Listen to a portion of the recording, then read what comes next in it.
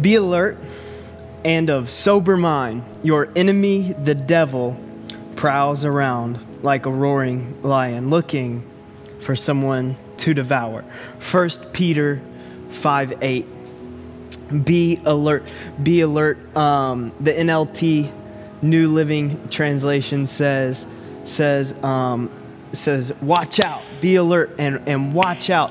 The word for sober in the Greek is it's a hard word to say. It's like Gregorios. It's spelled, it was funny, this is how I remembered it. It was spelled Greg and Oreos. Put those two words together, Gregorios. And it means literally to keep watch. So Peter, who's writing this letter, 1 Peter, he says, be alert and of sober mind. And the literal translation is really like saying, be alert, watch out. That's the title for today's message is watch out. I have a friend named Davis, and I didn't ask if I could tell this story, so I'm going to get permission. I mean, I'm not going to get permission. I'm going to get forgiveness for it. But he's my roommate, and anytime somebody comes over and we're all hanging out, sitting in the living room doing something, I'll be like, Davis, we got to show him the video. And it was the video of him after he had a surgery. He had some like nasal surgery or something, and he was all doped up on the sleeping stuff they put him under and for his surgery. And his mom was driving him home after the surgery, makes a video of him so everybody can laugh at him, sort of thing. And he says he looks at his mom in one part of the video and says, "I'm under the influence." And she goes, well, that must be nice, right? And he goes, no, I hate it. I gotta have a sober mind. And that's how he said it too. I love you, Davis. And that's what we think about when we read a verse like this. Be alert and don't drink beer. Be alert and don't smoke nothing. You gotta have a sober mind. Because of the devil, he's prowling, so you got to have a sober mind. And that's really not Peter's motive when he's writing this. He's really saying, he's like, keep watch over your mind. Have a sober mind. Keep watch over your mind. This is why every week I talk about your thoughts. Because you got to keep watch out for your thoughts. And I'll say something along these lines almost every week is that we don't get to control every thought we have. I think terrible stuff, and you did too. You just don't tell anybody about it. And I don't tell anybody about mine. And so it's perfect because we don't get to control every thought we have, but we do get to control what thoughts we harbor. Which ones we keep close, which ones we live on, which ones we build on, which ones we rehearse. We don't get to control every thought we have, but we do control the thoughts we harbor. And so when Peter writes this, he's saying, watch out, keep watch over your thoughts, because your enemy, the devil, prowls around like a roaring lion. And I like to point out every time I talk about this passage, I've talked about it before, is it says he's like a roaring lion. But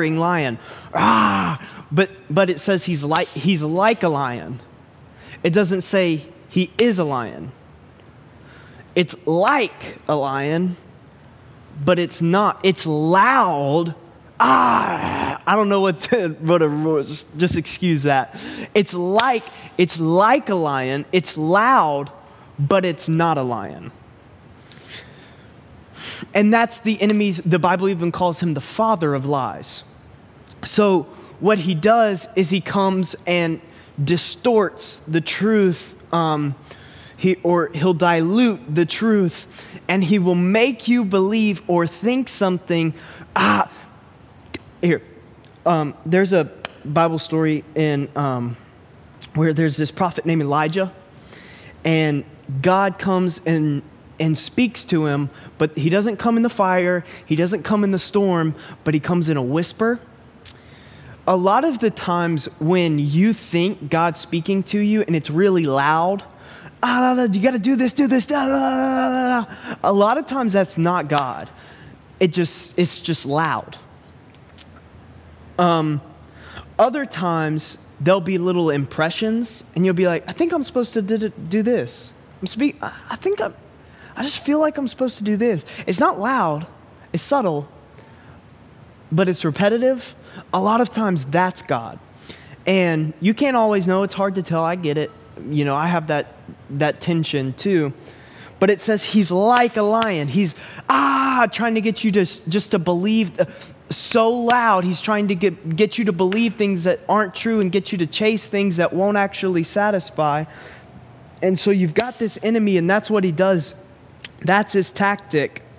He's a loud, lying lion. But he's not even a lion. It just says he's like a lion. And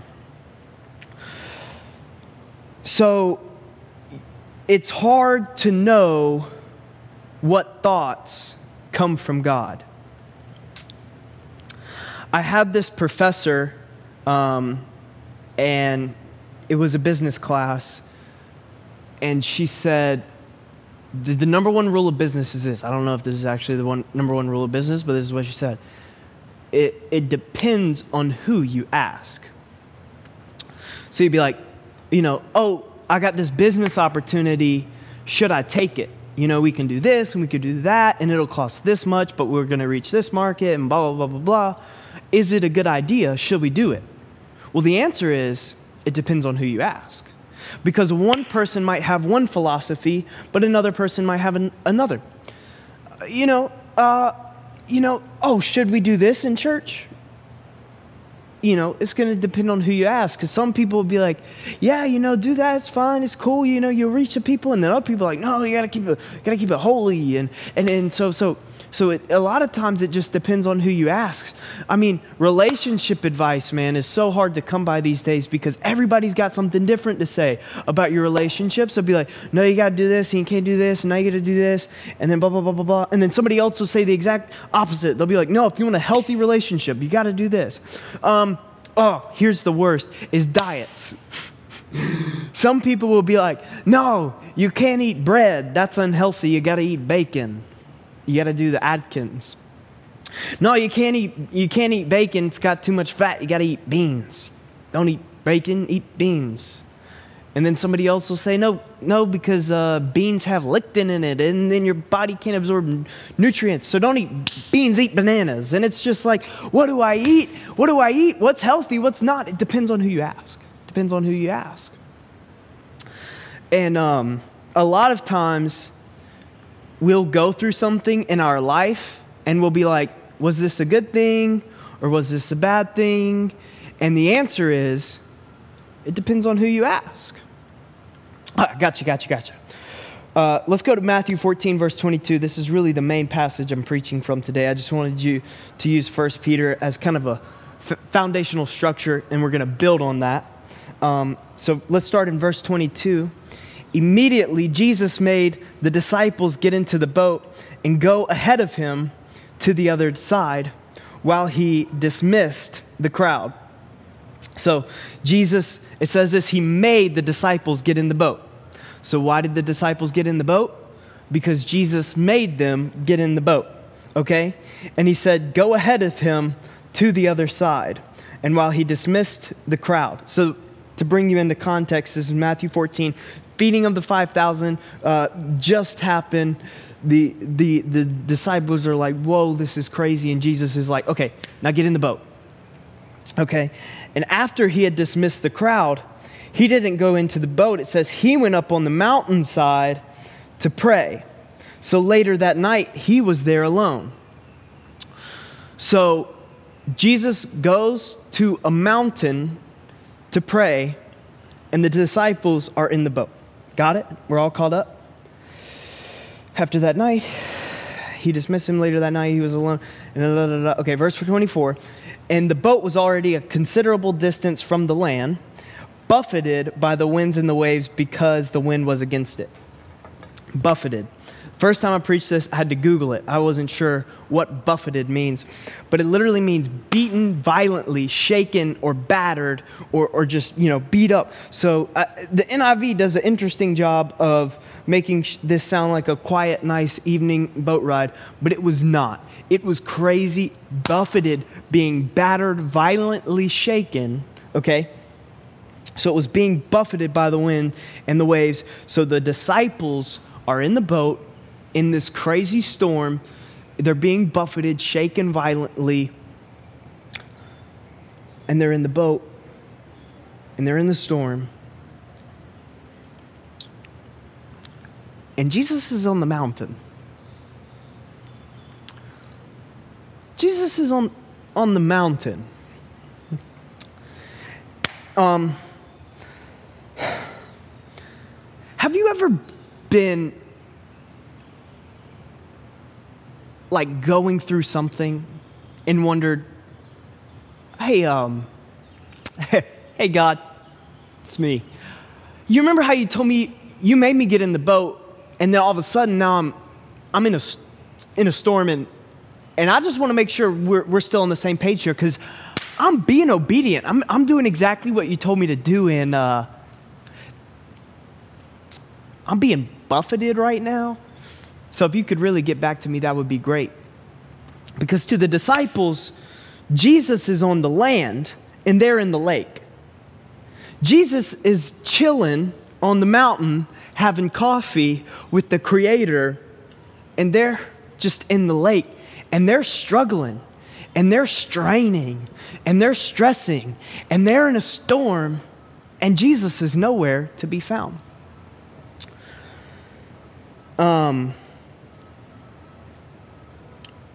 But I want to read the same account, or the same story from Peter's account.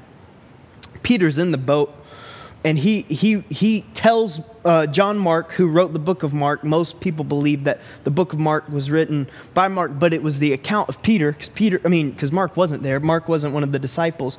So Mark 6, verse 47, later that night, the boat was in the middle of the lake, and he was alone on land. So they're in the lake, he's on the land. Verse 48, and he saw the disciples straining at the oars, and the wind was against them. This changes the perspective of the story. Because he's not just sitting on the land praying to God. He's not just up there worshiping, Here I am to worship. Here I am to bow down. Here I am to say that I am God. No, it's not like that. He's not just up there worshiping.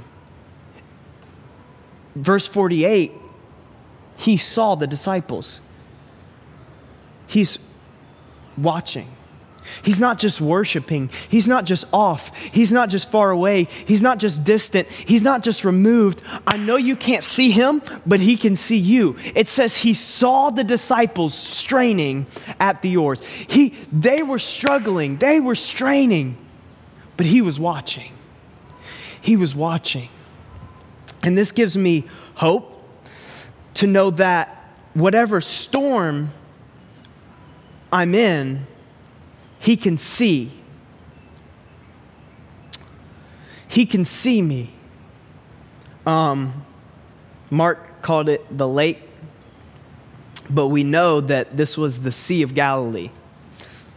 So I thought it was cool how they were struggling in the sea, but he could see them the whole time. That was just a cheesy, corny thing I needed to point out.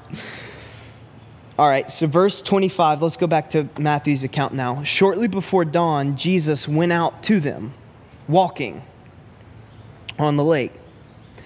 When the disciples saw him walking on the lake, they were terrified. It's a ghost, they said, and cried out in fear. But Jesus immediately said to them, "Take courage, it is I, don't be afraid." Take courage, it is I, don't be afraid. Jesus, what do you want me not to be afraid of. The fact that I thought it was a ghost, because he shows up, but the storm doesn't stop. Yeah, because we think, here comes God. He's going to come into the situation. The storm will stop. Once God shows up, the storm will stop. But that's not what happened. Jesus comes onto the scene and the storm is still raging. The storm is still blowing. The wind is still going. The wind is still happening. And he says, do not be afraid. But the storm didn't stop. The storm didn't stop. And he came to them and the storm didn't stop. This is Matthew 14. It really mirrors another storm in Matthew 8. We don't have time to read it. But I do want to tell you about it. The disciples were in the boat that Jesus had told them to get into. Very similar situation. Very similar situation. I just want you to know, if you're in a storm today, just know you've been through something before. You made it through something before. It might be a different storm, but you've made it to the other side before. And spoiler alert, you're going to make it through this storm too. So they went, in Matthew 8, it's a different though, because Jesus was asleep, it says in the stern. That's what the Bible says. He was asleep in the stern. He was asleep in the bottom of the boat. So this, in Matthew 8, they could just go down and they could just wake Jesus up. They could just say, hey, Jesus, there's a storm out there. We need you to get on it. But this time Jesus wasn't asleep in the bottom of the boat. This time Jesus wasn't there. And so this time, they couldn't go to God. God had to come to them. See, the first time, Matthew 8, they went to God. But the second time, God came to them. This is different. Through the law, man tried to get to God. That failed. But grace paved a new way. Now God came to man through Jesus. And so he said to them, don't be afraid. And then Peter, verse 28, replied, Lord, if it's you, Peter replied, tell me to come onto the water. Verse 29, come, he said. Then Peter got down out of the boat and walked on the water and came toward Jesus. But when he saw the wind, he was afraid, and beginning to sink, cried out, Lord, save me. So why did he sink? He was walking on the water. He was defying gravity. He was doing something that normally could never be done, and then all of a sudden he sank. So what happened? Why did Peter sink? So let's reread this. When he saw the wind. So, Peter gets out of the boat, looking at Jesus, said, Lord, if it's you, tell me to come. Jesus says, come. So he's looking at Jesus, walking towards Jesus, and all of a sudden, he takes his eyes, he stops watching Jesus and looks at the wind. He looked at the thing that was opposing him. He was fine when his focus, I'm talking about watch out today, watching out. And to focus, if you focus the camera, it means something that's blurry becomes clear. So when you're looking at one thing, all of this beside me is out of focus. My hands right now are out of focus. I'm just looking at a camera right now. This is out of focus. But the second I turn, now you're out of focus, and this is in focus. So I want to ask you, what are you focused on? What are you watching? Peter didn't sink because God stopped loving him. Peter didn't sink because he screwed up. Peter sunk because he watched the wind. He looked at the storm and he said, I don't know what he said. What I imagine what Peter would say is not something I can say on this YouTube channel. So he stops watching. He stops watching the one who called him, and he took his focus off of that. And he saw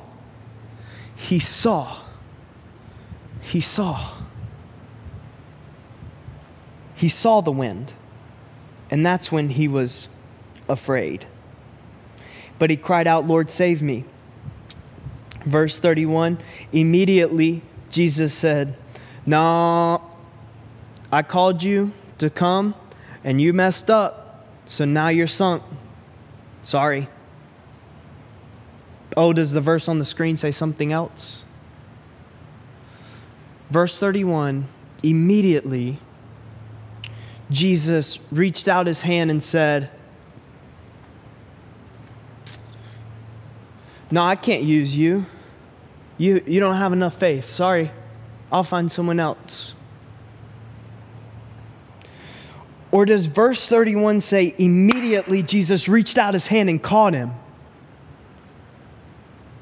"You of little faith," he said, "why did you doubt?"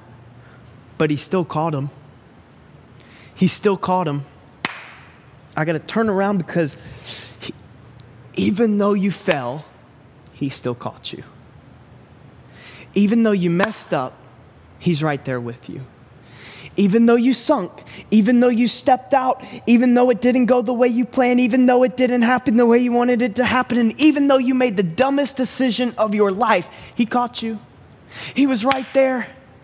He's saying, "Look, hey, Peter, I got you." This is why when somebody does something that you don't approve of, don't just look at him and go, "Ha, idiot.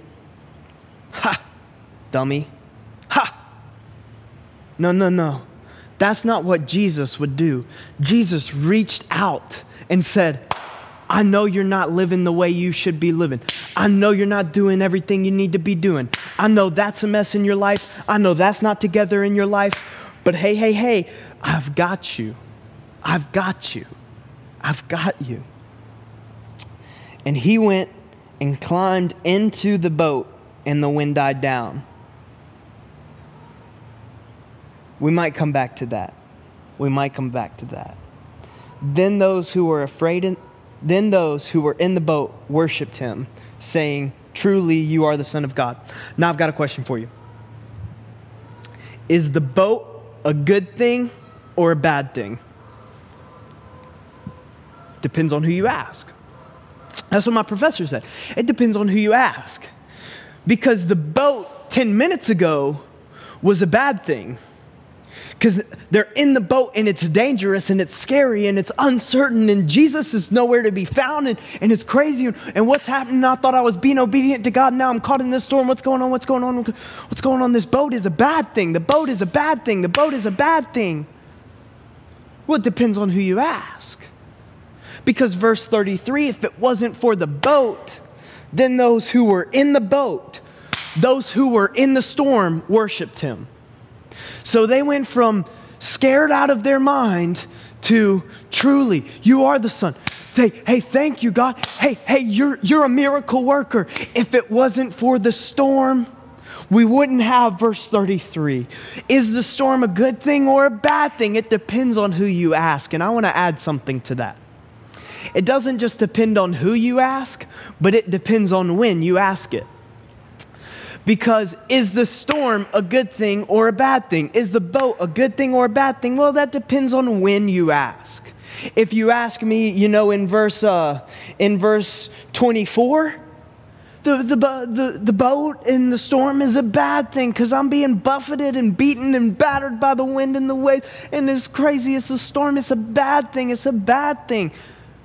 But it doesn't, it depends on when you ask. Because verse 33, is the boat a good thing or a bad thing? Listen to me. If it wasn't for the storm, there never would have been worship. The people who really worship God, with just everything they have, and they don't care how it looks, and they don't care how it sounds, and they don't care what you think, and they don't care what you say. They're the people that know, I need God, and I went through a storm, and I went through hell, and He reached out His hand when I was being dumb, and He reached out and He caught me, and He pulled me back out of that water. So I'll worship, and I don't care what you think. So was the storm a good thing or a bad thing? Well, that depends on who you ask. And that depends on when you ask it. Because if it wasn't for the storm, I wouldn't have known He was watching. While the disciples were in the boat waiting, they're saying, oh, Jesus told us to get in this boat. And it was, I forgot to tell you that the ESV translate this verse right here, verse 25. Shortly it was before dawn, and Jesus went out to them. The ESV, here, we'll put it out. It says it was the fourth watch of the night. It was the fourth watch. So the first watch was 6 to 9 p.m. Second watch is 9 to 12 a.m. Third watch is 12 to 3 a.m. Fourth watch is 3 to 6 a.m. And they were early in the morning, probably exhausted because they didn't get any sleep because, they're in the boat and it's the fourth watch. And they're watching. Watch out. Because they're watching the storm and they're wondering, am I going to make it? That's what is happening in your life right now. You're watching everything and you're like, am I going to make it? They're not worshiping. No, they're wondering. Because there are some times where you're not like, bless the Lord at all times. I will say it again, and rejoice and praise the Lord. And this is the day the Lord has made. And hallelujah. But there are some times where you're like, I'm just wondering if I'm going to make it today. I'm just wondering if I'm going to do something that doesn't end me up in prison today. I'm just wondering. It's not always worship. Sometimes it's wondering. But it's the wondering that leads to the worship. Was the storm a good thing, a bad thing? Well, it depends on who you ask. Because if it wasn't for the storm, I wouldn't have known that He saw me. While I'm straining at the oar, while I'm struggling in the lake, while I'm stressed out, He sees me. He sees me.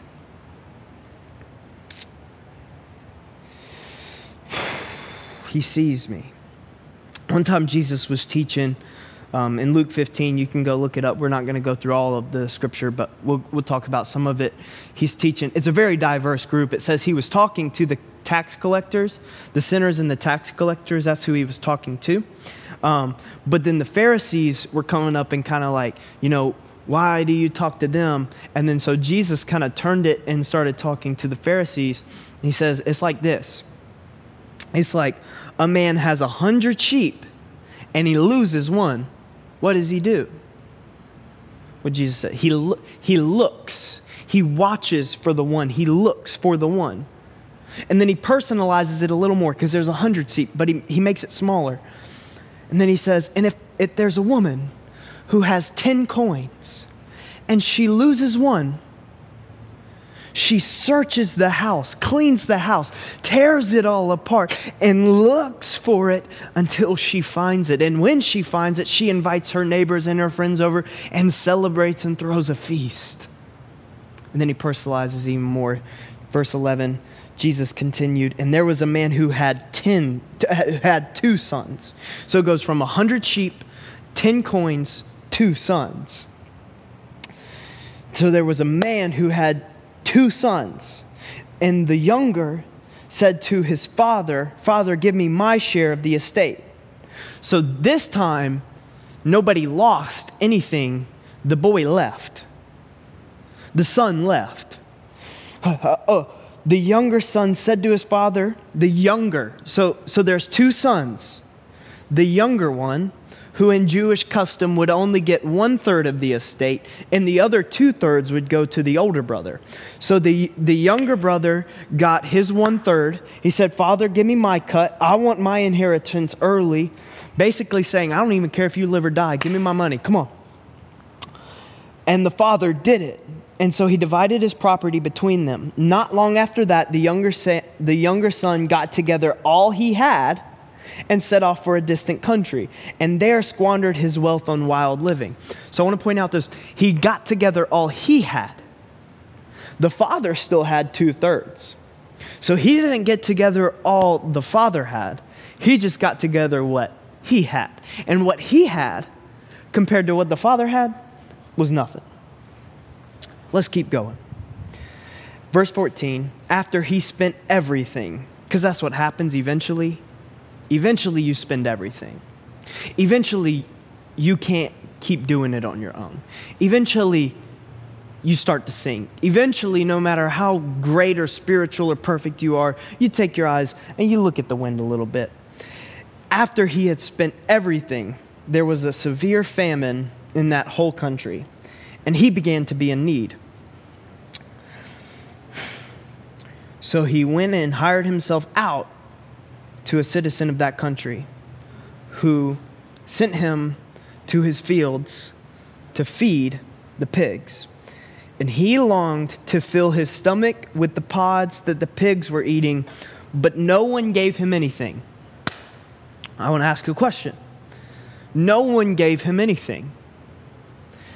Is that a good thing or a bad thing? No one gave him anything. He's hungry. He wants to eat what the pigs are eating. He's stooping so low. He's gone through so much. And no one will give him anything. Is that a good thing? Well, it depends on who you ask.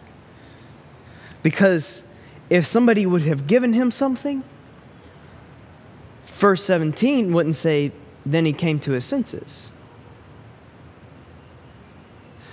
It could read, but somebody gave him a little bit, and so he settled for a little bit instead of going home to his father who had a lot left. A lot of us are living off snacks when our father has a whole meal prepared. And we're just getting full, one little bite. We're just, that'll do for today. But God said, I've got so much more for you than that.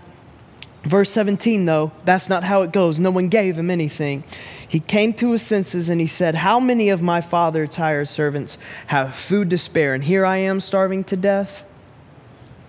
I will set out, go back to my father and say to him, Father, I have sinned against heaven and against you. I am no longer worthy to be called your son, but make me like one of your hired servants. So he's saying, I'm going to go home to my father and I'm going to ask him, can I just be your servant? I don't deserve to be your son. I'm not worthy to be your son. So will you make me one of your servants?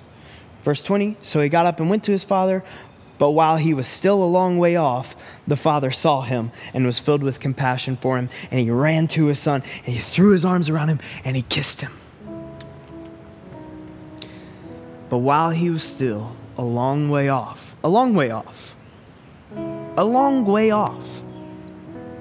this would have to mean that the whole time the son is out wasting, the father is standing there watching. The whole time his son is out doing dumb stuff, wild living, the Bible says. He's out there just wasting away everything the father had given him. Doing dumb stuff just to feel happy for a second. Going to dumb websites just to feel connection for a second. Getting in dumb relationships just to have somebody to text.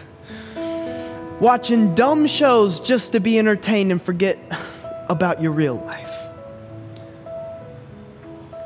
But the whole time the son was off wasting, the father is standing there watching and waiting and watching. He's watching and waiting. The father didn't even have to give him his share of the inheritance, but he did. Maybe he knew, well, if I let you sink on your own, at least I'm here to catch you. So it's better that I let you mess up now. So I'm right here to catch you. Is the boy going off and wild living a good thing or a bad thing? Well, if he never would have done that, he would have really never known. I'm only telling you this because I've done some dumb stuff, and I've tried to go drink from the world only to find out that every sip of the world left me more dehydrated.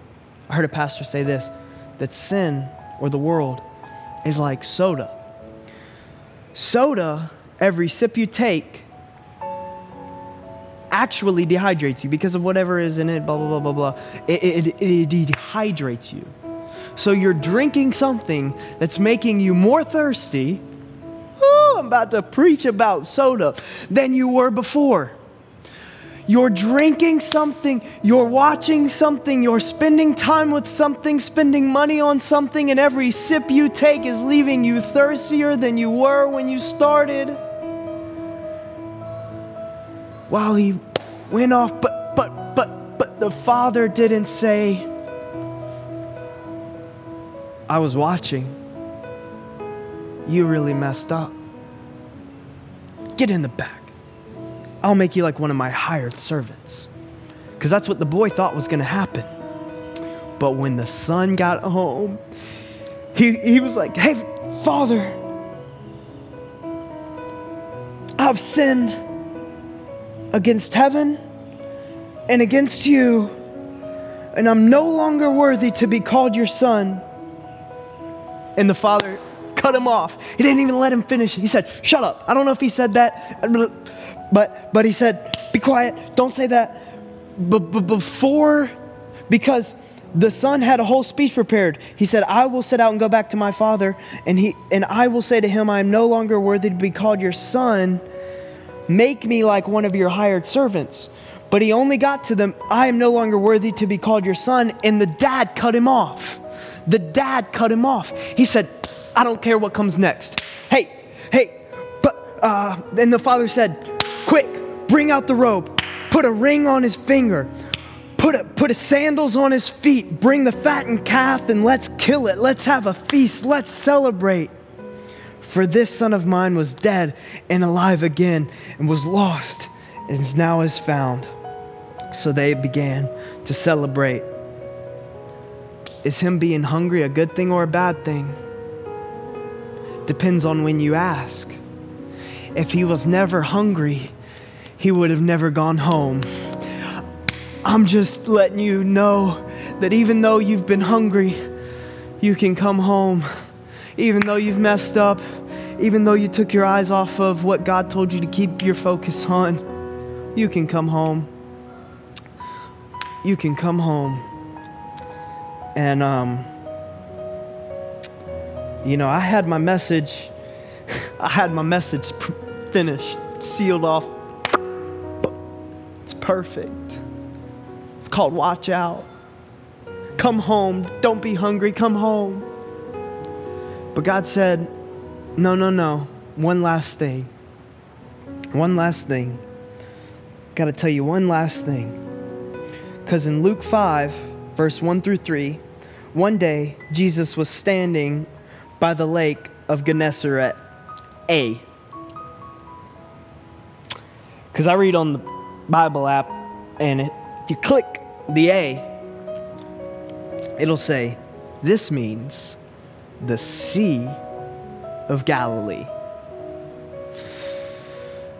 So let's rush through the story real quick. The The people were crowding around him listening to the word of God, and he saw at the water's edge 2 boats and left there by the fishermen who were washing their nets, and he got into one of the boats belonging to Simon, and he asked him to put out a little bit from shore, and then he sat down in the boat. And then the rest of the story goes, he goes out and he teaches, and then he says, Peter, I know you fished all night and didn't catch anything, but now throw your nets into the water, and he reels in a big catch, and he reels in a bunch of fish, and and they had to fill up both boats so full of fish, all these fish, all these fish, all these fish, all these fish. And the same sea that he called Peter in Luke 5, they were going to go through a storm in Matthew 14. It was the same sea. It was the same sea that he called him on that later his struggle would come out of. So one day Jesus was standing by the sea. This is how him and Peter got started. This was how they met,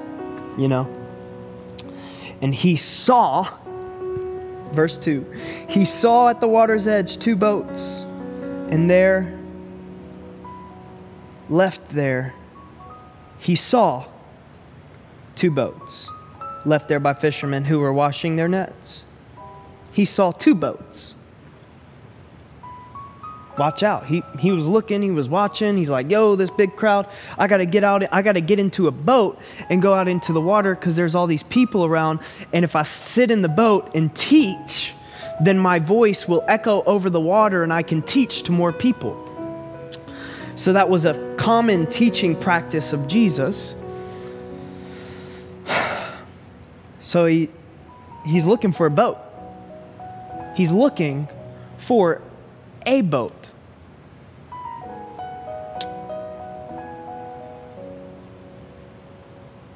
But he picked one boat.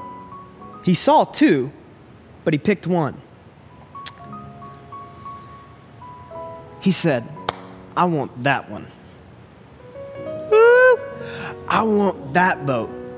I want the boat that's Simon's boat.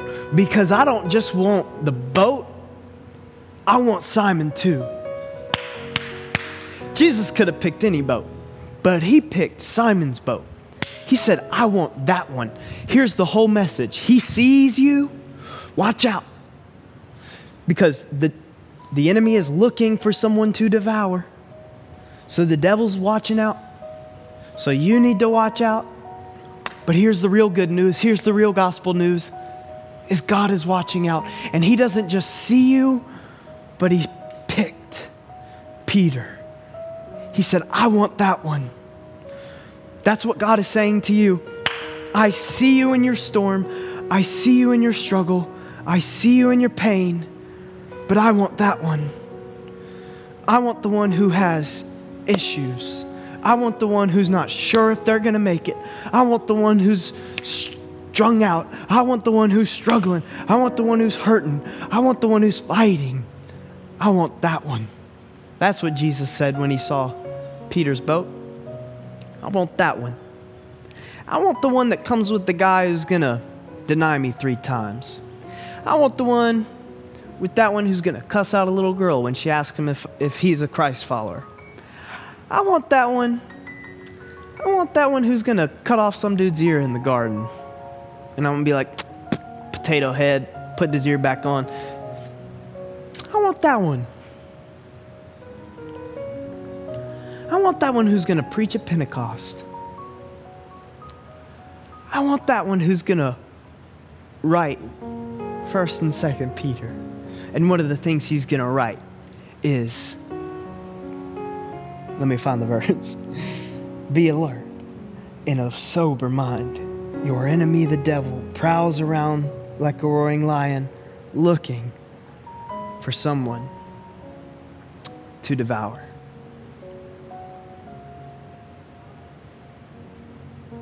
Looking. But he knew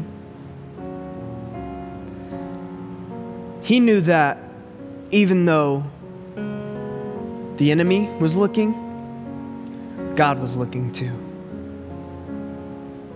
So watch out. Who's watching out? God. That's who. And Jesus looks at the two boats and he's like, I don't just see you, but I pick you. The Father didn't just see his Son coming in Luke 15, but he says he ran out to greet him and threw his arms around him, hugged him, kissed him, said, let's party. He didn't just see you, he picked you. I want that one. Hey, well, thank you so much for hanging out, for spending time with me today. Hey, if this is your first time watching one of our videos, I want to say a special thank you for hanging out and joining us. If you want to learn more about us, you can go to gracemovement.online. Also, feel free to subscribe and to watch some more. Go back and watch some content. Encourage your faith. Kind of build that part of your life up. You can go back. We've got months and months of videos you can go back and check out.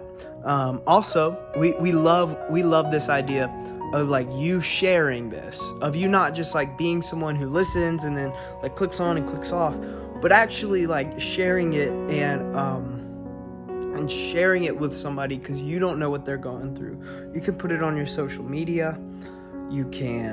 What else can you do? You can text it to a friend. You can bootleg the video and download it and share it. Do whatever you got to do to get the word out. So we appreciate you. We love you so much. Like I said, gracemovement.online, and there you can learn about us. And also you can partner with us on a financial level. We appreciate those of you that do that. Thank you. Thank you so much. We love you. See you next week.